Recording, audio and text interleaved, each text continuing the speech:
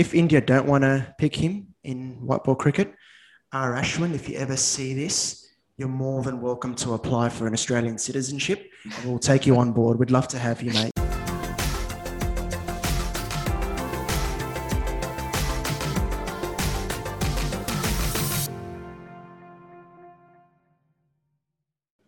Hello and welcome to the CricBlog Podcast, episode 2. We have a cracking episode ahead of us with two great guests where we listen to their cricketing stories and also discuss the recent international cricket. Also today, Sharbel and I will tell you our stories of how we fell in love with the sport and definitely discuss some cricketing matches that happened over the week, and also at the end, #AskCricBlog. All right, let's get on with it. How are you, Sharbel? I'm good, mate. How are you? Yeah, doing great actually after yesterday's match. So you're always good these days, aren't you? You're rubbing it in. Yeah, I am to be honest. It's been great last 5 months or so. So yeah, absolutely. Ever since Adelaide. I know. If anyone told you that this would be India's journey since that debacle, you'd be pretty happy. And it was all doom and gloom then, but it's been quite the turnaround from you guys. Yeah, definitely. All thanks to some great cricket from the guys. It's been an amazing 5 months, as I said, and I mean, after Adelaide, no one really thought we would be here. No, absolutely not. And also looking forward to the next series happening in England. So but first we have some great cricket to discuss in this episode. So let's get on with it. Absolutely, looking forward to it. So what we'll do first, before we touch on the India-England ODI series and then chat to a great guest regarding England's performance in the opening 2 ODIs, we'll have a quick discussion, a quick chat about how we fell in love with the game, because that's what we'll speak to our guests about on the CricBlog Podcast, is their story and how they fell in love with the game. So Nash, I wanted to ask you how you fell in love with cricket and what your story is. All right. So my journey with cricket started when I was 6, I think, or 7. Yep. Pretty much my entire family has been a fan of cricket ever since. So my 2 uncles have been involved in cricket at all levels. They have played cricket, administration, so that's where my journey started, and my parents pushed me to play cricket, at all levels. So they never stopped me, and it's been cricket ever since. So I've been playing cricket, I've been writing cricket, I've been reading cricket, and now I'm lucky to be working in cricket. So in my capacity in Australia, it's been a fabulous journey working in cricket as well. I mean, you think that just playing cricket would be a daunting task, but once you start working in cricket, it's a different it's a different gravy altogether. So it's like facing a bouncer every day, isn't it? Or... Yeah, pretty much.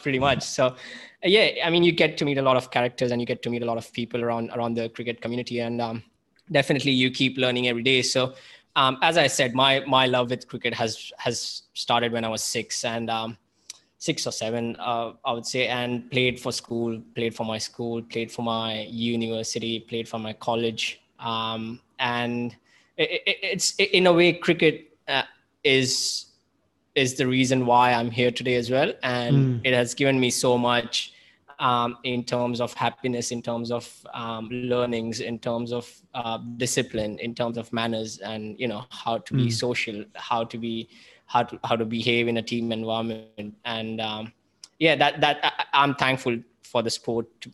It has brought me where I am. So I'm really happy. Can't complain. What about you? How did your love story start with the sport? It's a brilliant story. It's going to be hard to follow that one.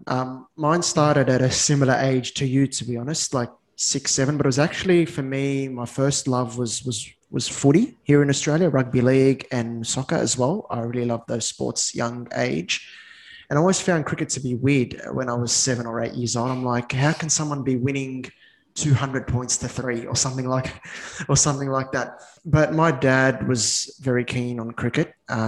He loved the West Indies team of the 80s. He still talks about them to this day. I was introduced to cricket in the early 2000s and fell in love with the brilliant Australian team. It was a wonderful team to be introduced to. So in the early 2000s, as a result, I gave cricket a try. My uncle encouraged me to play, and straight away fell in love and haven't looked back ever since. Played for over a decade, eventually had to stop playing and then started my own website, started the blog, and just follow cricket religiously. Absolutely love it. So, cricket's a big part of our family as well. Our backyard cricket games have been incredible over the years at Grandma's place. So those memories will hold true forever. And I think cricket will offer us with a lot more memories. It's sort of, you find yourself in cricket, I feel. A big part of my identity is through the sport. And I'm sure you feel the same, and many of our listeners feel the same as well. It's the sort of game where it can be cruel sometimes when you play, but definitely. But when you watch it and you fall in love with it, you can't let it go. And that's my story. So, yeah, I mean, as you said, you're 100% right. It's cruel when you play sometimes, and it's sort of like a graph that goes up and down, and it gives you so much teachings along the way. So it's really important to put the game in a broader context and what it means to you, not only as a sport but as a way of life. Yeah. And not only look at it from a point of view of, it's just a sport, but it what it brings to your life. And it's an obsession, man. Like what it's brought to my life is I can't walk in a hallway without shadow batting or without pretending it's definitely. a pitch, and then shadow bowling, or practicing some offies, with an imaginary ball or whatever. So I know my wife. If I had a penny for every time I have taken a run up on a yes. lonely alley in the streets of Mumbai. My wife asks me, "Are you bowling again?" I said, "Yeah," but so that's like that's the kind of how we roll. That's right. Definitely. All right, now again, I'm just lucky to be doing this with you, just talking about cricket again. So absolutely, as I said, I've read cricket, I've written about cricket, read cricket, played cricket, working in cricket. Now I'm talking about cricket. So what better, that's the dream scenario, isn't it? Absolutely. Like the internet, like we've seen its disadvantages, right? But what it does do, it gives opportunities to people like you and me to have their say on cricket. It gives people an avenue to express their opinion. And that's the good thing about it. And I'm excited to be doing this. Really am looking forward to it. Definitely. So let's get cracking. Let's do it. India-England, a crazy extension of what was a 20-over game yesterday. It was named an ODI. There's non-stop action in that game. I mean, what were your emotions going through it? It would have been a roller coaster, I imagine. Well, I mean, at the end of the Indian innings, firstly, I'll start when. Well, I thought they were short 329 from where they were. Definitely, because coming back to when Rohit and Shikhar Dhawan were playing, I mean, it looked like India would easily reach 375 and even trying for that 400 figure. And when a few wickets fell, and then, I mean, at the end of the innings, I was really disappointed. India got 329. I mean, that's not a score where you can safely say, okay, India will win against England. I mean, it's not 2005 anymore, or it's not 1995 anymore. Like that's incredible how ODI cricket has progressed, hasn't it? With 329, it's like, you're short. Yeah. Yes, definitely. I mean, and at one point, one of our guests today tweeted that India, I think 25 runs short, and I tried to not correct him, but I tried to say that, definitely, I think they are 60 to 75 short. And, after that, but again, credit to the bowlers, credit to the Indian bowlers. I mean, the way Bhuvneshwar Kumar started, and just a quick note to our listeners that from now on, my Twitter account is going to be a Bhuvi Stan account. So, I mean, the way he has come back, it did not feel like he was away from the game. I mean, to be fair, in a series where everyone has gone over 5.5 at an economy of 5.5. Bhuvneshwar's economy is 4.65. I mean, that is phenomenal. Yep. For a bowler who bowls at 130, 135, who doesn't have the express pace that someone like a Mark Wood or Bumrah or Shami has, bowling at an economy of 4.65 against the batsmen that we saw against Bairstow, against Stokes, against Jason Roy, against Butler, it's been magnificent, and I hope it gives India another dimension, doesn't it? Yeah, definitely. It really and does. I just hope he goes to England for those 5 tests and he plays the World T20 later on in the year. And I mean, just imagine him bowling with Bumrah at the other end. It's a pair made in heaven. So you want that.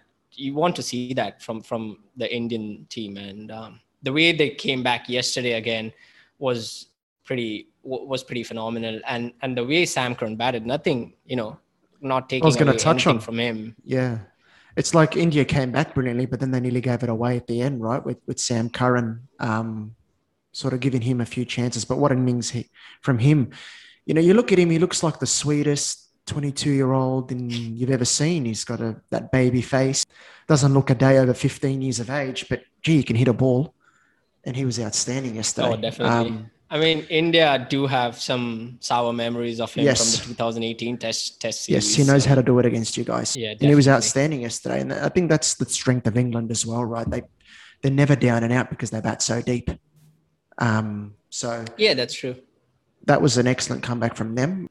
But England, again, will be disappointed with a few of their dismissals. I felt there were a few of them were quite soft, a bit loose, or a bit soft. And I think that's probably where someone like a Joe Root fits very, very well in this England side. He'll just be the glue that holds it all together. 100%, right? Yeah. But it's a cracking series. It's exactly what we were expecting. Yeah, and people were asking why Joe Root isn't playing. I mean, he was just not playing because he was rested and he went back to England. He wasn't going to come back for 3 ODIs. Yeah. Go through the quarantine, go through the bio bubble again. He wasn't going to come back for that. And it's a long year for England as well. So he needs to be fit for that as well. So agree. Yeah. And that's the only reason he wasn't playing. There's no issues with him. He's a perfect batsman for them in that scenario where. No, just I think it shows, where what they're missing when he's not there. Absolutely. Yeah, definitely. And credit to Livingston and Malan as well, who probably may not even play another ODI for a long time for England. So, yeah, because when Morgan and Joe Root come back to this side, I mean, those are the two guys you would drop, isn't it? So, yeah, and as you said, they did fumble at the start as well, and there were a few soft dismissals. So especially the one where at the end, I think it was Adil Rashid who just lobbed one to Virat Kohli, and Virat Kohli took a spectacular catch. So, yeah. And that if Adil Rashid would have, he's a good bat. Don't get me wrong. If he would have stayed with Sam Curran at the other end, it would have been a different game, I think. Absolutely. Yeah, cracking contest. And I think, again, England, they lost like they did to Australia last year in ODIs, but you can't doubt their prowess when it comes to ODI cricket. So, yeah, that's our discussion, a quick discussion on the India-England ODI series. We also spoke with a very passionate England fan. Adam Sutherland is his name. You can follow him on @Sutherland_ on Twitter. We spoke to him after the second ODI to get his thoughts on the ODI series, how good India and England are, and as well, he gave his prediction on who would win the third ODI. So our next guest on the CricBlog Podcast is not only a passionate England fan, but he's also a very knowledgeable one. And as an Aussie fan, I'm here to tell you that is a rare combination. He also made a very, very brilliant prediction of India's 336 before the second ODI on Twitter, so we'll call that out. And also he understands sporting pain, because like me, he's an Arsenal fan. Adam Sutherland, welcome to the CricBlog Podcast. Hi guys, thanks for having me on. Welcome, Adam. It's been an interesting match, isn't it? Yeah, very interesting. I'd be lying if I wasn't a bit nervous at the halfway stage with England's death bowling there again. It's kind of like the second Like the first match, England got themselves into quite a good position in the middle, and then the inexperienced bowlers, it got away from them a bit at the end. Yeah. So listen, Adam, before we begin to dive into the England and India ODI series and the T20 that happened, what we like to know here on our podcast from our guest is our guest's connection with the sport, how it began, when it began, and what made you fall in love with the sport we all love. Oh, well, I'd really got into cricket in the UK summer of 2004. At that time, England were building quite a good team together. You had the likes of Flintoff coming through, Harmison, Hogarth, Andrew Strauss. And I think we had the West Indies and New Zealand over that summer. And the TV was on all the time in my house, watching all of those games. And then it was the 2005 summer, the Ashes then, which really solidified my love for the game. It's just a great series. You had the likes of KP, Flintoff, Warne. Who became my heroes that summer. I was trying to replicate what they did in the back garden all that summer. So yeah, ever since then, I've been a passionate England fan and cricket mad. It's a pretty good time to get into cricket with the next summer, how good it was for you guys. So yeah, really good. Now, in terms of the ODI series, like I know there was quite a bit of talk after the first match that England's batting is probably too much of a risk-reward strategy. There's not a lot of balance in the side, but then you see the reward side of things in the second match. Does that show just how important Joe Root is to this side, or has Ben Stokes, do you think, got the potential to really be that number 3 going forward? I think with the approach that England have and Stokes at number 3, it's the sort of thing that when it fails, it's going to look pretty gruesome. And I think after England got to 135 or whatever it was for no wicket in the first ODI, and then to lose that game, be bowled out for 250, there was huge amounts of criticism. I think people were saying it was a pretty naive approach and highlighting, as you said, the importance Joe Root brings. It looked like there were a few too many big shots there. And Joe Root's someone who would soak up the pressure. He scores quite quickly without taking many risks, really. But then you see what happens today with Stokes coming in and 99 or 52 balls. So that's the kind of the flip side of it. When it comes off, it looks pretty spectacular. So yeah, as an England fan, you kind of want to have your cake and eat it, don't you? You want that style of cricket and Bairstow and Stokes whacking it everywhere. But then when it doesn't come off, you always say you've got to be a bit clever in those situations. So yeah, you want a bit of both. Yeah, that's true. I think we did see what Stokes can do at number 3. He absolutely obliterated the bowling attack, and he took apart Krunal Pandya and Kuldeep Yadav in those 2 overs where he got 20 and 28 runs in consecutive overs. But what happens when Joe Root comes back to this ODI side? Does he slot in number 3 straight away, or does he have to fight for his number 3 again?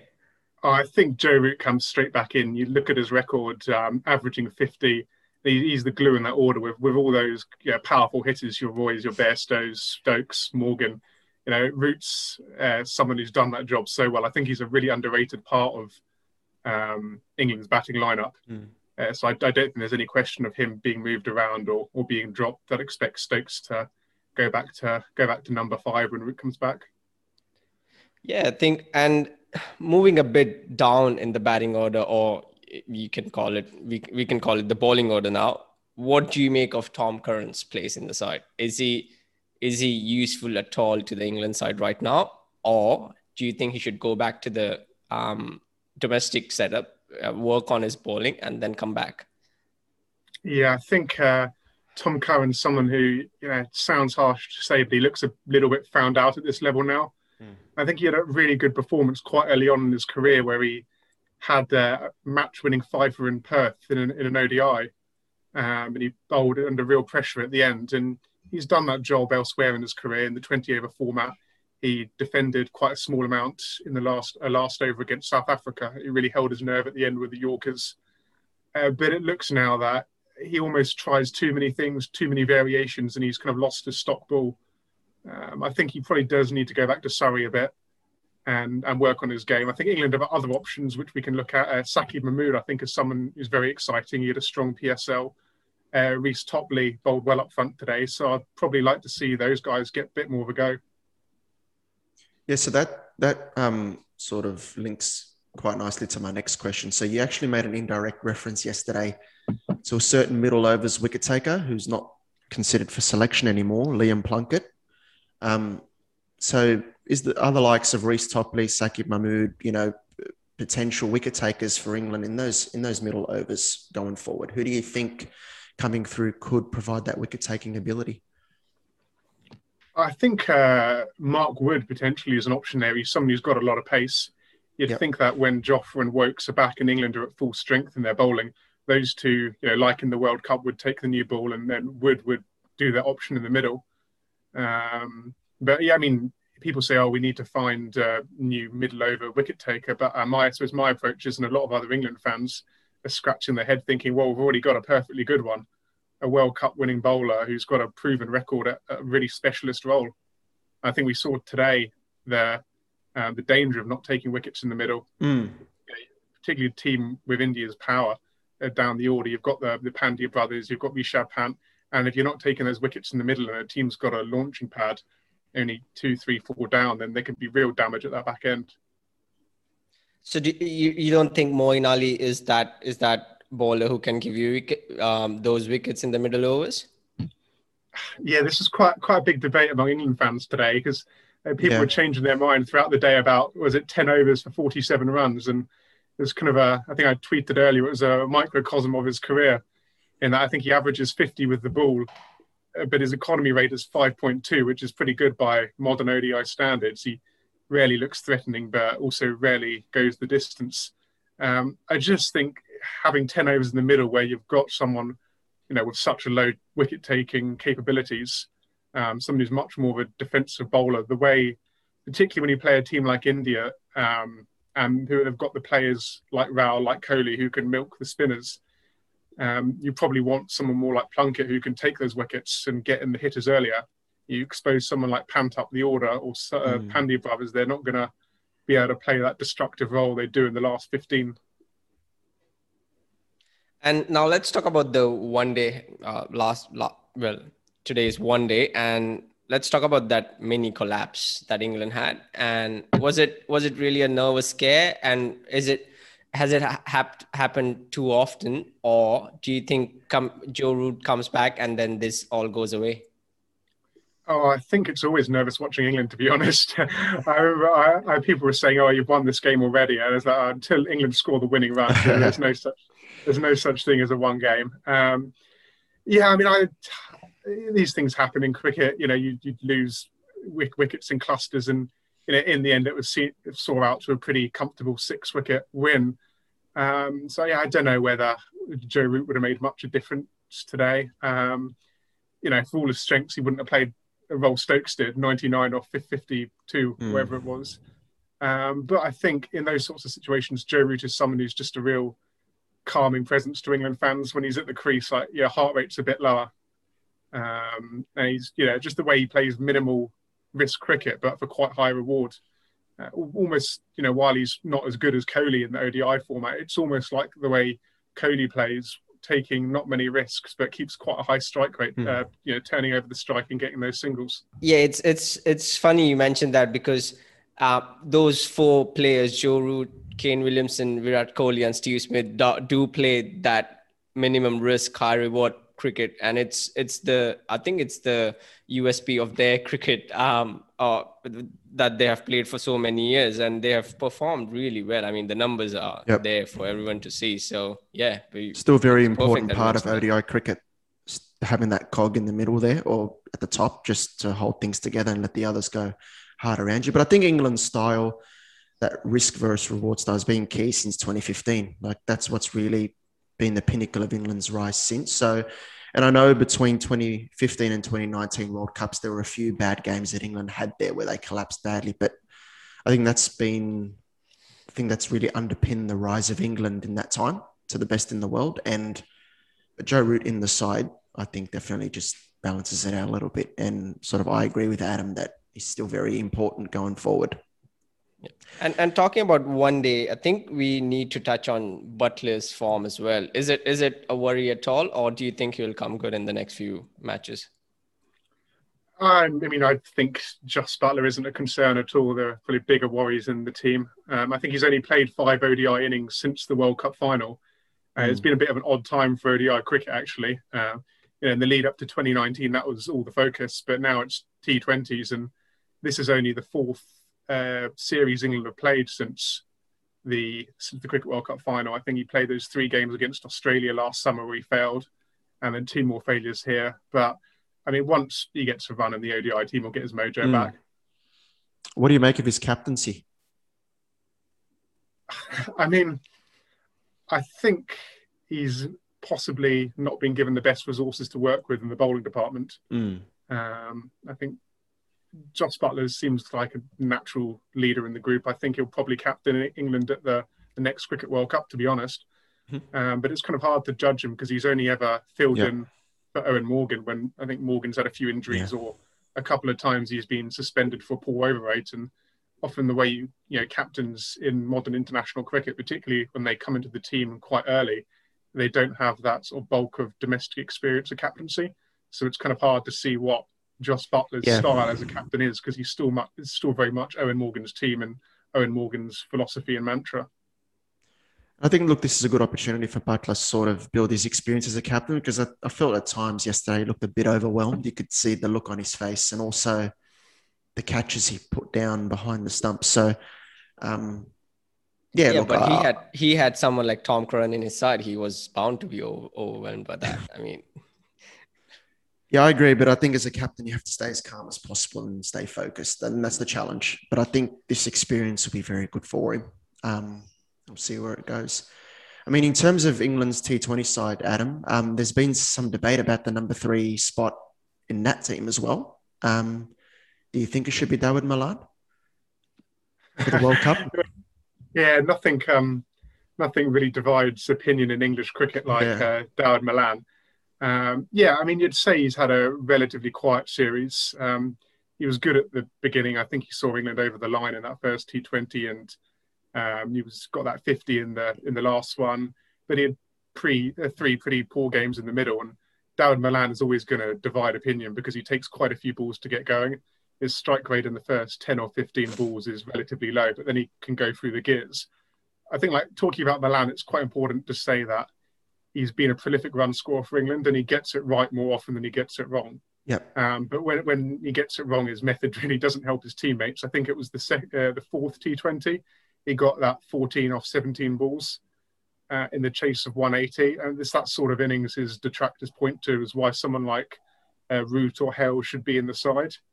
But I think Morgan really backs his players. And he's had a quiet tour by his standards. But if you look at his numbers in international cricket, it's pretty incredible. Inarguable. Yeah, it's an average of 50 and he's striking in the mid 140s. So, I mean, there's a lot of noise about Malan, but it's definitely going to have a lot more bad tours before England consider dropping him, to be honest. Do you think it's reservations against Dawid Malan, or do you think people just want to see Joe Root back into this T20 side? Yeah, I think it's a mixture of both. I mean, there is a good case to be made for Root. His T20 record is pretty good. I think he's averaging in the mid-30s with a strike rate of around 125, 130. In the last T20 World Cup, which was held in India, as it will be later this year, Root was probably England's best batsman. And if it wasn't for a freak last over of Stokes to Brathwaite, Root would have probably been named as the player of the tournament. I think with Root, he's someone, as we just touched on in ODIs, who is very good at accumulating strike. He hasn't got Malan's power to his game, but he's someone who isn't going to have the really horrendous innings Dawid Malan can occasionally do because Root doesn't soak up the dot balls. But on the flip side of that, once he gets to 15, 20 balls, he doesn't go through the gears like Malan and become that sort of destructive hitter. So I think Joe Root's a good T20 player. I think for now, England will consider their better options. And also gives you that off-spinning option in the middle overs there. Yes. Yeah. I mean, I think it was that World Cup final, wasn't it, where he opened the bowling and he got 2 wickets, including Chris Gale. So, I mean, that's Joe Root's not being in the side is an argument of why Stokes should be there because people have questioned his place as well. But having a batsman in the top 6 who can bowl 2 or 3 overs. If Root's not on the team, that makes Stokes' role doubly important. And why, even despite England not really finding a great role for him in the team, well, I think his position is pretty secure, whatever happens between now and the start of that World Cup. Are we staying on the T20 side? Bairstow should open, do you think? I quite like Bairstow at 4, to be honest, just because the balance of the side with the right-handers and left-handers. With Butler and Roy opening, you've got 2 right-handers up there. I wouldn't want to push Bairstow any further up because you've got all those left-handers in the middle order, the likes of Stokes, the likes of Morgan, Curran, Moeen Ali if he comes in.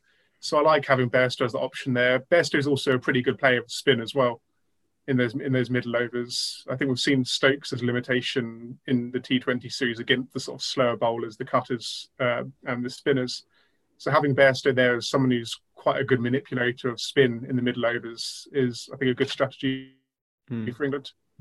I'm sure we'll be in touch closer to the date, but those Ashes later in the year, look, for me as a traditionalist, I can't wait. I don't know if you feel the same. How do you feel about, I know there's quite a bit of cricket to be played before then, and England have about 1 million tests before that, but how do you feel about England's chances this time around in Australia? Do you think you have the resources, particularly in the bowling department, to make more of a challenge down under? I think England will be definitely better prepared last time. I would make Australia strong favourites. But I think, you look back to the 17-18 tour, and the key difference about that, Australia are better across the board. But the thing that really stuck out to me was how much, how bigger arsenal Australia had in the pace bowling department. And England's batsmen were blown away at times. It wasn't quite 2013-14, but the way Cummins and Stark have extra pace and firepower on those pitches. Yep. I think was one of the deciding factors. And this time England will have more options. There'll be Jofra, there'll be Wood. Ollie Stone is someone who's really impressed me.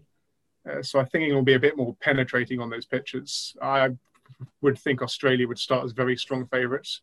Maybe, my prediction this far out would be 3-1 Australia, but I think it will be a more competitive Ashes series than last time. Do you think, and I'm not in any way meaning to brag here, but do you think India has given the solution to other nations on how to beat Australia in their own country? Thanks for the reminder. Yeah, I think it's exposed a bit of the weaknesses of the team, but they're very reliant on Smith and Labuschagne, but England still have to work hard to dismiss Steve Smith because the last 2 or 3 series, we haven't got a clue, to be honest. So, even if all the others struggle and fail, you've still got Steve Smith there, who's been such an obstacle to England over a number of years now.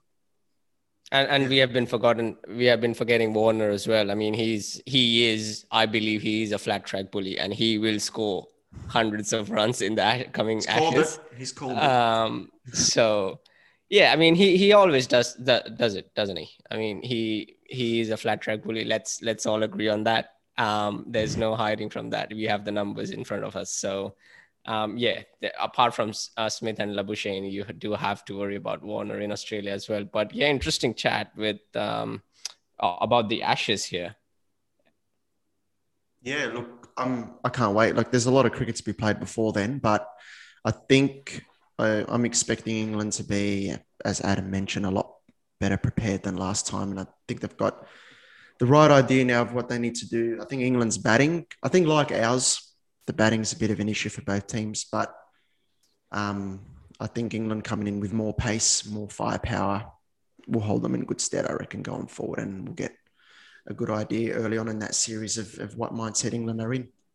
Before we let you go, Adam, quick prediction, because you seem to be like Paul the Octopus. So quick prediction about the ODI series. Oh, what for Sunday? I'm going India, I think. I just think in those conditions, particularly with England's sort of weakness in the bowling department, I would have India as slight favourites, but nothing more than slight favourites. It'll be a cracking game, I reckon. All right, you heard it here first, guys. India's winning. So Yeah, it should be a good finish to a cracking white ball series. So looking forward to it. Adam, thank you so much for joining us today on the CricBlog podcast. It's been awesome having you, and good luck for the third ODI, and I hope those Gunners can have a decent finish to the season as well. It's been pretty bad. You always hope for that. Oh, yeah. Man. Terrible. Cheers, guys. Thanks a lot. Thanks. No worries, man. Thanks, Adam.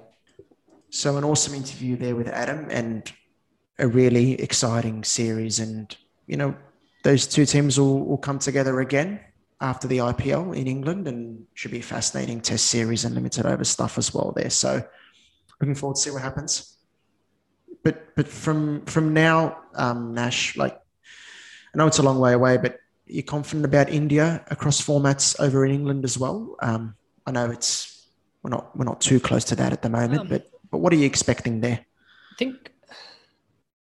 I think it will be a tough series. Definitely, it won't be any easy, given that England are England in their own conditions. So, you know, the ball will swing. You know, the ball will seam off the pitch somewhat. So, it's going to be difficult, yes. But given how this side has gone over the last, I would say, 12 months, how this side has come back from losses from Adelaide, from the first test in India against England. So I think I do fancy. I'm going to, if I have to predict, I would say that it's a 2-1 for India. I may get slaughtered on social media by England fans, but I think I'm going for it. I'm going for it this time, because that's what this team has done to the Indian fans, isn't it? I mean, the way they have performed in Test, and the way they have performed in white ball cricket as well. So I think this team would create a dynasty going forward. The dynasty got that the we potential saw, to do it. Yeah, definitely. The dynasty we saw with West Indies in the 70s and 80s, the dynasty we saw with Australia in the late 90s and 2000s. We haven't had a dynasty ever since. So this is the perfect time. This is the perfect stage, and this is the perfect team to do it. So it's just a matter of time, I think. So you've got to win that series in England, I think, to really be included in that conversation. Definitely. But I know from my fellow Australian fans, we'd be stupid to write off India given what happened in our summer here. After Adelaide, in particular, I thought Australia had a massive psychological advantage there. But I didn't write India off, but I thought they're going to be... Well, look, I thought deep down it'd be very, very hard for them to do it. But also deep down, I didn't think I can write this side off. They've still got enough quality in it. The Melbourne performance was outstanding, and then finishing off like that was brilliant. So you can't write India off, but I think they're a wonderful chance in England. To be honest, Abel, I mean, I did, as an Indian fan, after a few years you learn. I did write them off. Let's be honest. After the first test, after Adelaide, I said, okay, this is just going to be one of those series, and I'm happy I was proven wrong. I did cry after the Gabba test. Oh, did you? I did. To be honest, I really did. Because we have. I was in tears, but for the opposite reason. I've grown up through the 90s. I've grown up through the early 2000s, and I've seen the Indian side losing test matches, losing matches where they should have won easily. I mean, for so many years, I've had to sit through that, and for this to happen right now, and I can enjoy it on my, I can enjoy it as much as I want. So I was really happy for that. And I'll keep talking if you don't stop me. For so many years, I watched Australia winning tests from impossible positions. Now I'm seeing Australia lose tests to a side that had a combined bowling test experience of 5 tests or whatever it was, 13 wickets, whatever it was. So it was incredible. Like, you see both stories, like the Indian fans growing up, their perspective of Australia, and then Australian fans, their perspective of things too. So look, for me, I cannot write India off. I'll give them a major chance in England. And I'm looking forward to that series over there when it comes around. So, I'm sure we'll discuss that. Definitely. And we'll have some cracking discussions on the podcast. So, guys, there's been other international cricket going on as well. New Zealand, Bangladesh. Not much to say there other than it's been an absolute spanking. It's been a walk in the park, training run for New Zealand in these ODIs and T20s. Tamim Iqbal, after the ODI series, said Bangladesh are going nowhere at the moment. I agree with him. But one player I do want to touch on from New Zealand who's been very impressive this season has been Devon Conway. I think tougher tests will await him than what he's experiencing right at this moment. But what he did against Australia and what he's doing now, his consistency and his ability to score quickly when playing really traditional orthodox cricket shots, it's beautiful to watch. He sort of reminds me of Dawid Malan from England. He can score quickly, but you don't even realise that he's scoring quickly. He does it in such an orthodox manner. I'm really impressed with him. What do you make of him, Nash? Yeah, I mean, definitely the way he has been going in international cricket for a while now, and the talent and the class is really, is there for everyone to see. So I wouldn't be even surprised if one of the IPL teams get him as an injury replacement. I was making that point. Yeah, like I was saying, I tweeted out and I said, it's great that the IPL franchises look at the BBL, but it'd be great for them to look at other franchises, other leagues as well, like the Super Smash, because Conway was brilliant there. And what's really impressive about him is that you notice how many times he gets a boundary off the first ball of the over. So it just sets up the over, takes pressure off his partner. He's done that about 8 or 9 times this season. I mean, that's how you want your... Yeah, that's how you want your number 4, number 5, number 3, number 4, number 5 batsmen to play. Get the boundary off the first 2 balls and then just play singles and doubles of the next 4. Yeah, that gives you 7, 8 runs and over, and then you can accelerate at the end. So it's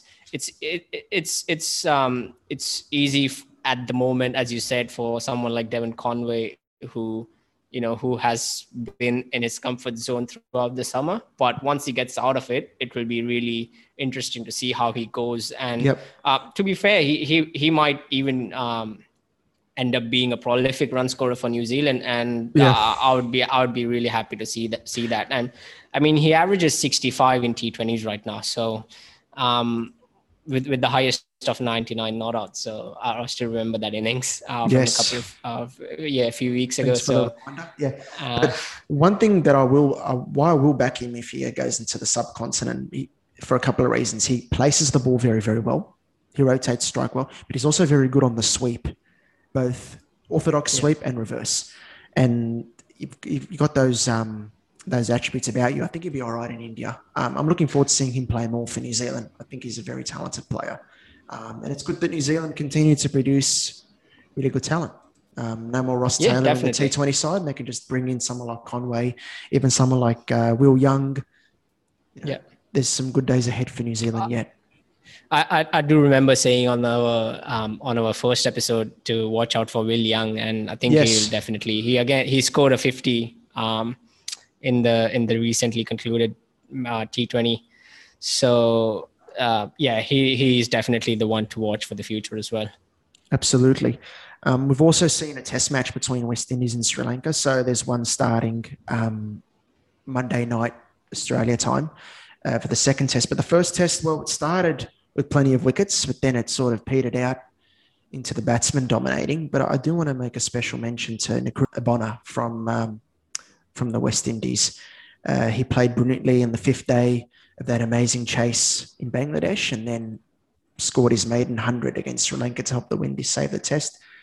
I really like to see the Windies produce some good batsmen, and fingers crossed Bonner can have a good, solid test career, because it'd be good to see the Windies are more competitive in test cricket.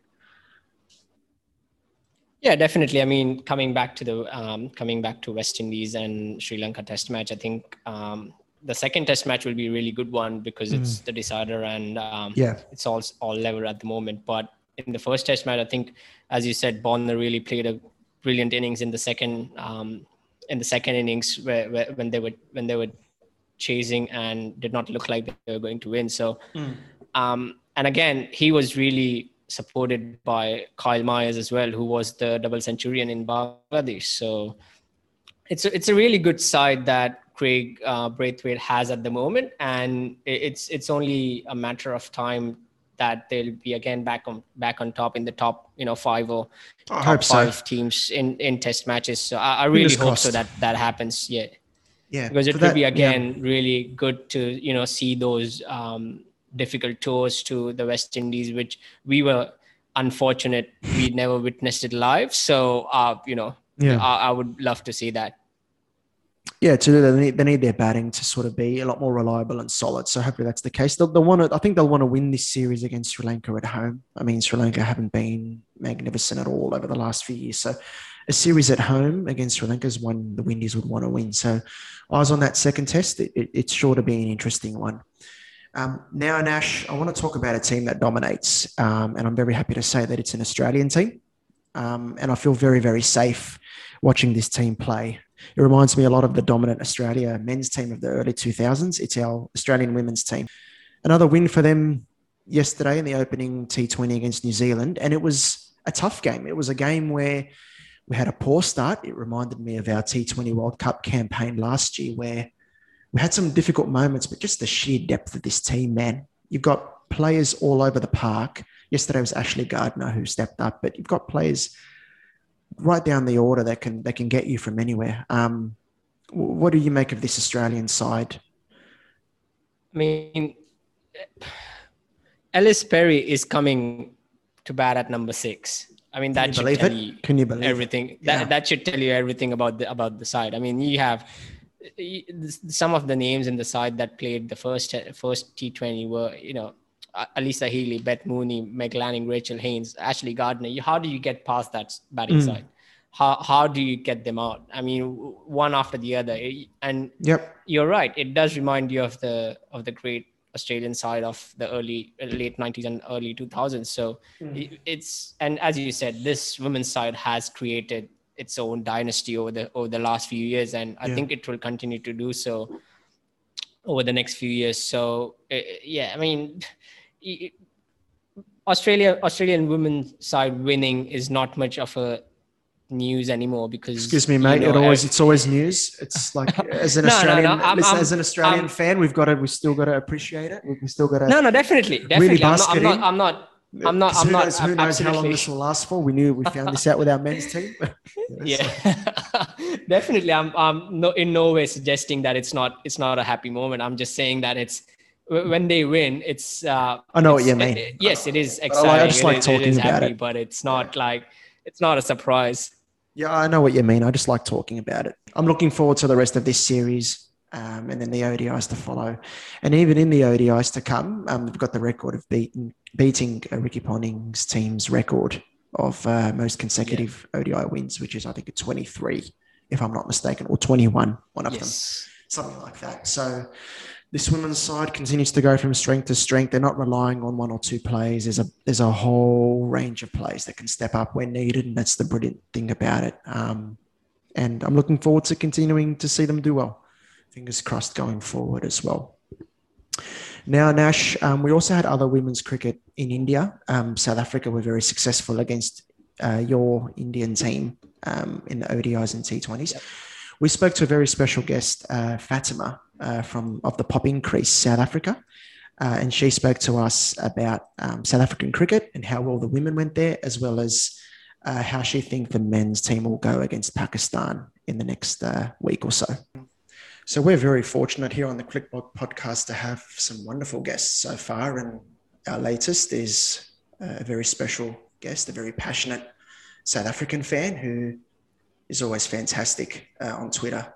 It's Fatima from Popping Crease South Africa. How are you? I'm very well, thank you. What a lovely introduction. Welcome to the podcast, Fatima. Thank you very much, Nash. How are you both doing? Yeah, pretty good. We've got some nice weather here in Sydney after like a week of absolutely terrible rain, and parts of New South Wales is actually recovering from floods right now. So, goodness gracious! So Sydney has sent all the rain into Darwin. It's just started thunderstorms here. So fair way away. It's very cloudy in Cape Town this morning as well. So winter's coming. Yes, it is. Yeah. Getting ready for that. All right. So, Fatima, how we like to start with our guest on the podcast is to find out their story with the sport. So tell me how Fatima as a kid connected with the sport, connected with cricket, and where did the love for the sport began? Right. Well, so I grew up in London and in an Asian household. So cricket was always a very big part of my childhood. I had lots of fun, playing with my siblings around the house with the cricket on in the background. And we had so many games in the garden playing cricket. And I loved one of my favorite things to do was to slide around on the grass and get grass stains all over my clothes, much to my mum's dismay because she had to then wash them. But I had so much fun playing cricket, even though I am a bit afraid of a cricket ball because I've had some bad experiences. But it just grew from then. And the 1992 World Cup final, which funnily enough, the anniversary of Pakistan's win was yesterday. That was the first game I watched, like in total. So my love for cricket just grew over the years more and more. The more I watched, the more I understood, the more I learned. And, I remember as a kid, I would watch a game and the commentators would say, the bowler's going to do this now. And I asked my brother, but how do they know that? So my brother said, because they know the game. And I, as a kid, couldn't understand that. But now, after watching for so mmany years, I have that same, I learn tactics, I learn strategy.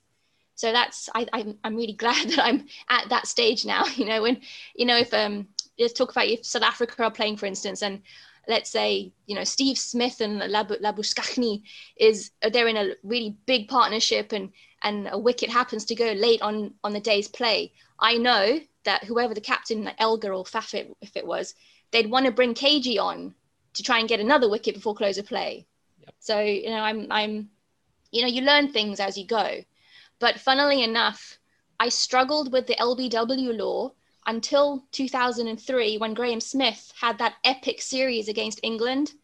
And they showed, because he's a lefty, that made it easier for me to understand for some reason.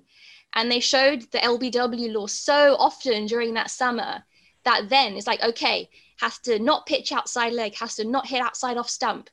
So that now I understand, like based on watching Biff play for so long. So thanks, Biff. Good luck explaining the LBW rule to people who don't really know cricket. I try to tell them it's got a pitch here, it can't pitch outside here, and they don't get it. They don't know what leg stump is, they don't know what off stump is. Add the DRS to that. Yes. Oh God, that's a whole different kettle of fish. Add umpire's call. Like there was something in New Zealand, Bangladesh today where they went up for caught behind and then the umpire said out.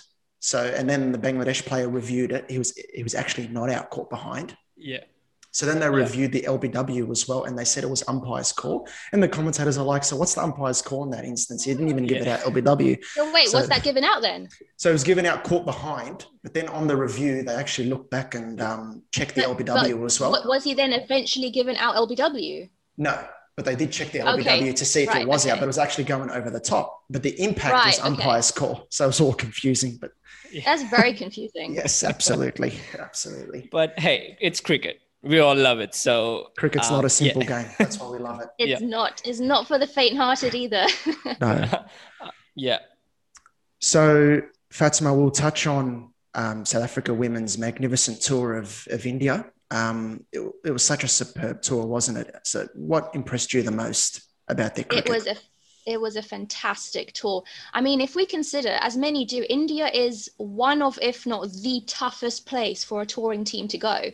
The fact that they won both the ODI and T20 series as they did was a phenomenal achievement. And I think what impressed me most was that they did this without their captain, Danae van Niekerk, who is getting over injury.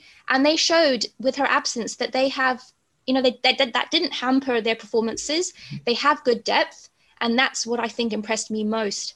But what was nice about their performances was, yes, their core players like Lizelle Lee and Shabnam Ismail were incredible and consistent. They didn't just rely on them. Yep. Players like Lara Goodall and Bosch, they pitched up, they put in really good match-winning performances, and they showed it was a good team effort. Absolutely agree. Yeah, you thought, like, from what I saw in each game, there was some fantastic contributors. So that was a really good win that can sort of propel South Africa to that next level, give them that confidence going forward. Yeah, definitely. Yes. Sorry, if sorry, I just want to say that if they continue to show these improvements, they have a real shot at winning the World Cup next year. And I think they could, honestly, genuinely, I think they could be the first South African team to win a World Cup. Yeah, so that was going to be my next question. So how far do you think this South African team can go in the next few years? So where do you think they will go in the next, let's say, 5 years' time? Well, hopefully, like I say, I mean, they've got a good group of players. They've been with each other for so long now. They understand each other. They've got a really good coach who, you know, instills good values and good team ethic in them. I mean, like a year ago, they were struggling against spin. Their fielding was maybe a bit under par, but they've improved so much in just a year. And given the fact that that year was COVID, they've shown great resilience and they've just worked really hard. So like I say, if they continue on this trend, they can be real competitors in the World Cup. And I do honestly believe they could actually win it. You heard it here first, guys. South Africa to win the next Women's World Cup in New Zealand. What a story that would be, eh? Because, you know, the men's national team has had some wonderful, wonderful teams in the past who have just fallen short, but it'd be an amazing story if the women's team can be the first to do it. That would be quite something. Yeah. So now to the men's team. Limited over series, Pakistan starting very soon. What are you hoping to see from the side? Yeah, so it's going to be, I'm looking forward to seeing a good few youngsters get a good proper chance in South Africa's playing 11. Their record in T20s isn't great. They need to get a bit more consistency and start winning T20 series because the last time they won a T20 series was March 2019. And with the T20 World Cup just a few months away, they need to get their act together if they want to compete. Yeah, absolutely. So what do you think? Do you think the team combination for this upcoming series is a good one? Or what do you think South Africa needs to do to improve? For the T20 squad, yeah, I'm quite happy with the team selection. I really hope that, you know, they do give youngsters a chance because these youngsters like, you know, Carl Verreynne, Ryan Rickleton, Janneman Milan, these are just a few players that can play in the limited over side in particular. They're exciting, they're young, they have a lot to offer, and they've been performing for their respective franchises. So they need to be given a fair chance in the national team. And I think this is a good way, like with the World Cup coming up, to give them some match experience, give them some game time and see what they have to offer.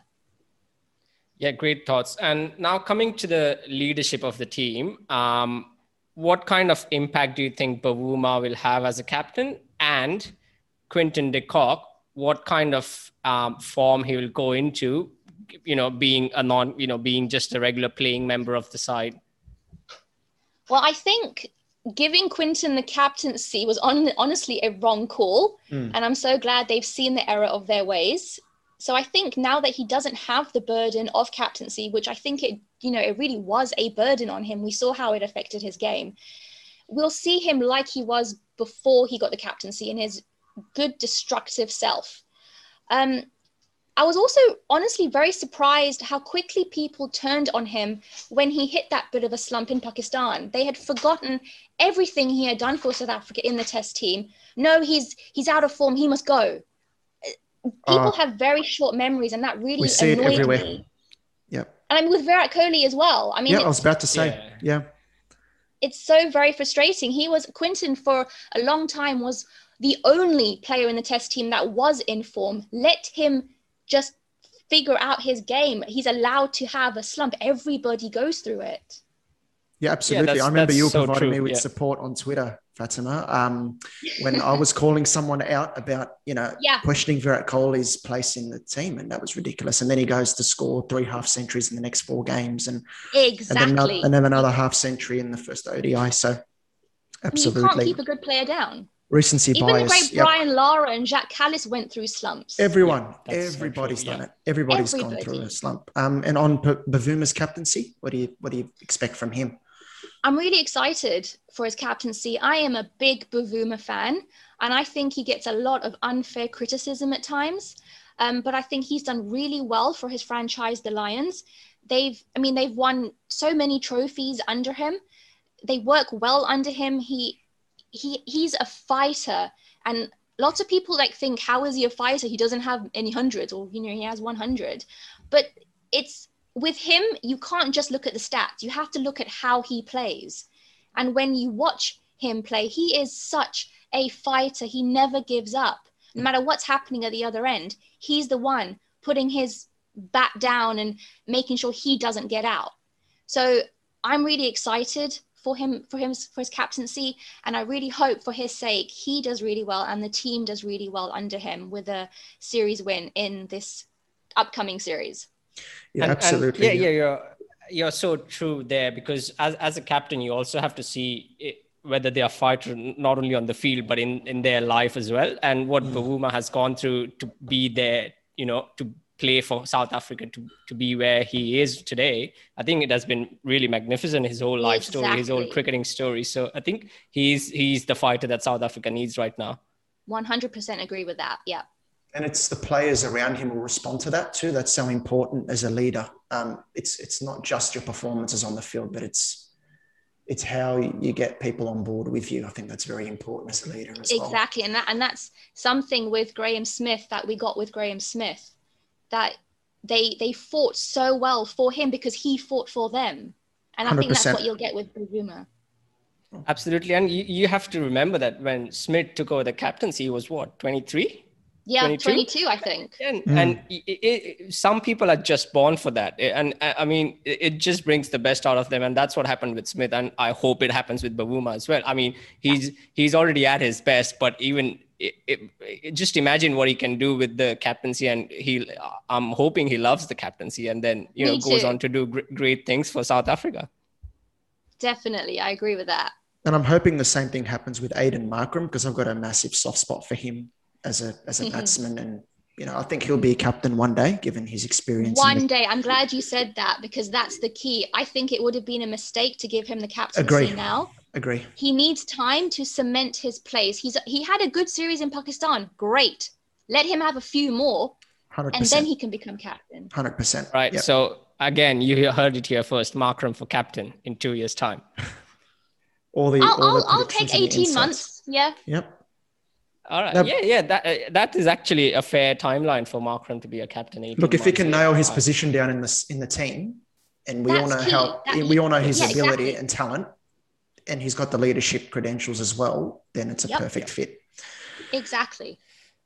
So on that as well, given the predictions we've been making in this podcast so far, up and coming South Africa players to watch out for in the coming years. I mean, I was seeing that there were some fantastic performances in the first class competition in recent times.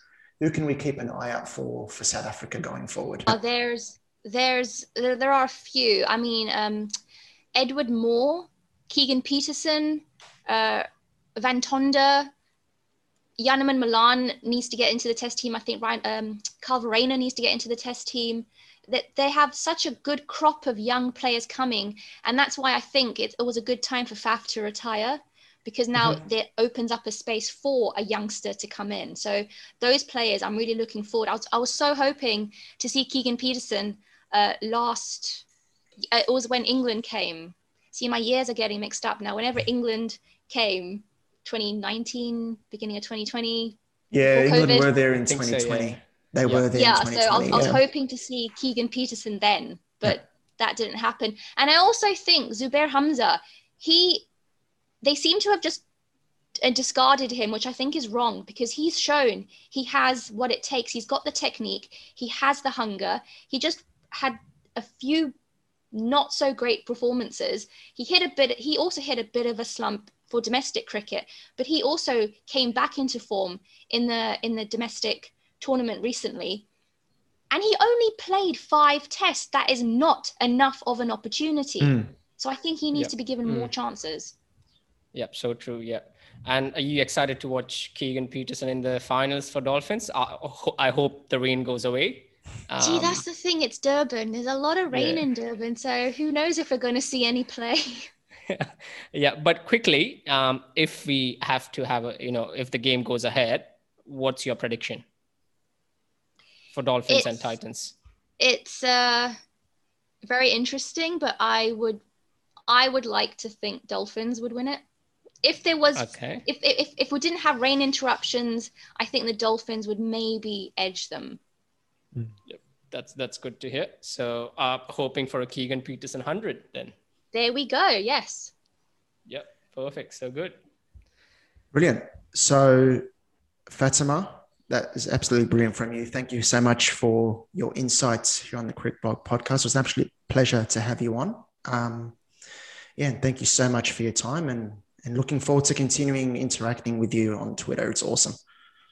Thank you so much, Fatima. Awesome. Thank you so much, guys. Thank you to Fatima there for her wonderful insights. So Nash, it's time for Ask CricBlog, our final segment of the podcast. And we've got some good questions in this week. We'll go through them. The first one has been quite a topical one. It revolves around the England number 3 spot, and that's in T20 cricket, and that's a much debated one. The first one from at ESSB, I think that's the Twitter handle. ESSBEE. I'm not sure how to pronounce that, but do England really not need Root in the upcoming T20 World Cup in India? Because for me, you can keep the batting intact plus score more freely as compared to Dawood in Indian conditions. Joe Root's done well for England in the past in T20s, and he was actually one of the top performers in the T20 World Cup 2016 in India, but I find it really hard to see how Joe Root gets back into this side now when you consider Dawood Malan's there, and there's talk of pushing Ben Stokes up the order as well. I mean, it's been a topic for to speak over a few beers at night. You can't get it in half an hour. So how do you drop a person? How do you drop a batsman who has an average of 50 plus in T20 internationals? I mean, if someone can answer me that, then I'll accept that Joe Root can come back into this side. As much as I love Joe Root as a batsman, I just don't see how can England drop someone like David Malan. I absolutely accept the point from the question that Joe Root can keep the batting intact. He's that kind of a batsman who can keep the scoreboard ticking and also not take any risk. But who do you drop? It's just you can't drop anyone. I mean, at the top you got Jason Roy. Well, you can make the argument that Jason Roy could get the axe probably soon if he doesn't perform. But again, he has 240 plus scores at the top. He does give you that quick scoring option in the first 6. So again, with him, Josh Butler, he has, as we know, performed really well in India. And at 3, Dawood Malan, who has an average of 50 plus, who has had a brilliant last 2 years in T20 internationals. So how do you drop him?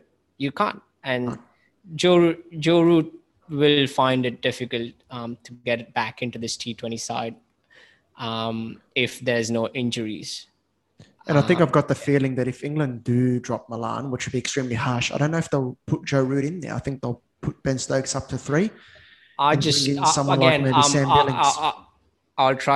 call you out on that. I just don't think England will drop David Malan. I don't think so. Look, not anytime soon. Nothing surprises me anymore. But I certainly wouldn't drop Malan. I said it. I think I mentioned it last week on the podcast as well. I don't think he deserves to be dropped at all. He's got a brilliant record and he's a good batsman. And it's as I said last week, it's not a bad thing at all to have a batsman like that in your lineup. Yep. So, interesting one to keep an eye out for. Moving on. Next question comes from Abhay Yadav at AB Live U. Can we see R. Ashwin in white ball jersey again? All right. Good question. What do you think? Really great question. This has been a topic of discussion for the since Chahal and Kuldeep Yadav have dropped dramatically in their white ball performance. So yes, it's interesting. I love Ashwin. I mean, he's a great tactician in any cricket that he plays, not only white ball or red ball, but he can. I do see him coming back at some stage in the next 12 months or so, and he has already given a statement where he did say that if given a opportunity in one-day cricket again, in white ball cricket again, he will show that performance again. So he looked determined. He sounds determined, and he has IPL to show again. So he plays for Delhi Capitals, who I would think that he might be the captain again for that franchisee. So he has a good chance to bowl 4 overs in every game. He always does, and as we know, he's a prolific wicket taking option for any team he plays for. So if I go a short answer, I would say yes, he can come back. Yep. If India don't want to pick him in white ball cricket, Ashwin, if you ever see this, you're more than welcome to apply for an Australian citizenship, and we'll take you on board. We'd love to have you, mate. So, look, if India don't want to give him a go in white ball cricket, fine by us. You can come over. I would pick him in white ball cricket. You know why? He's got the brains. He's a smart bowler. He's got the variations, and he can really find you those key wickets in those middle overs. His bowling has got even better in Test cricket of late because he was so good in Australia where he hasn't been that good in the past in Test cricket. And I'm sure he's that kind of bowler who can transfer that over to white ball cricket as well. And you made a good point, given that India's bowlers, the spinners were struggling a bit in that series. He's a wonderful option to bring in. But yeah, I think, you've got that asset there. Take advantage of it. And I think, just to elaborate on one more thing, I think in white ball cricket over the past few years, teams have adopted this mentality of giving wrist spinners the chance. Yeah. For that wicket taking ability. For that wicket taking. Definitely. But when that option doesn't work, I don't think they look back on finger spinning options again. They just go look at other wrist spinners. So I can't remember any other finger spinner in any other white ball team at the moment, apart from Moeen Ali for England, who is, to be honest, a part-time spinner. Lots of wrist spinners, you're right. Yeah, definitely. And again, England were calling for Matt Parkinson to play, who is a leggy in India and not given, he was not given any games, but people want to see more wrist spinners, but people also have to keep in mind that when that doesn't work, finger spinners are your best bet to keep the runs in check, and also then the other bowlers can from the other end take the wickets. Especially if the finger spinner has some really good tricks in his armory. He's got the one that goes straight on. He's got the one that turns. He's got the one that dips beautifully. He's got all these beautiful tricks and stuff. So I think India really have to consider bringing Ashwin back into their white ball plans. I think they'll be right to do so.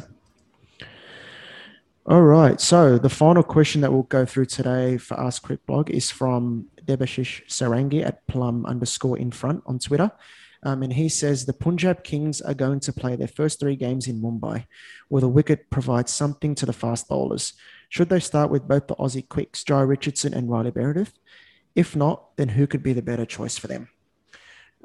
This is a really good question. We're discussing a team here in the IPL, significant underachievers, and they need a good start to the tournament because they were terrible in the first half of the season last year, and it cost them. Tough question. I was having a quick look at their squad and what their 11 could be and who their overseas players could be. I was looking at Gale, Puran. I think Fabian Allen gives Punjab very good depth. I think you need to have him in that side because I really worry about their number 6, number 7 slot. And if you have Allen there, he can be like a floater, if you know what I mean. Yeah. So it only leaves one spot, I think, for Jai Richardson or Riley Meredith. And given they spent an arm and a leg for Jai Richardson, you probably got to give him first go. From a fast bowling point of view as well, I mean, you already have slot in Mohammad Shami there.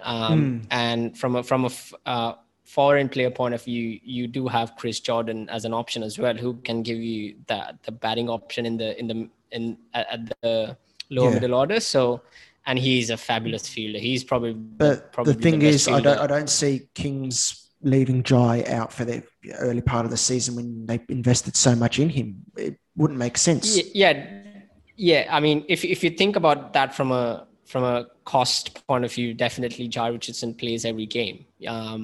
At least for the first part of the season, you play with him, because look, if you don't play him, really, what's that going to do to his confidence? And then all of a sudden his confidence is down, and then you try to bring him back later in the season and you might not get value out of him. Yeah, definitely. So let me ask you, who would your 4 foreign players be for Kings, for Punjab Kings for the first game? Yeah, I'd have Gale at 3, Nicholas Pora in there as well. I have Fabian Allen, and I would have Jai Richardson. Yeah. Look, the stats, Jai Richardson and Riley Meredith, I was looking at them earlier, quite similar. I think Meredith is a touch more expensive from memory, but similar strike rates and similar wickets per match ratio. And they're both quick. So I just think there's room for one, given that, Kings 11, Punjab Kings now don't quite have the depth in the middle order. And that's where like someone like Fabian Allen can come in and be like a floater and provide some important hitting and all-round ability.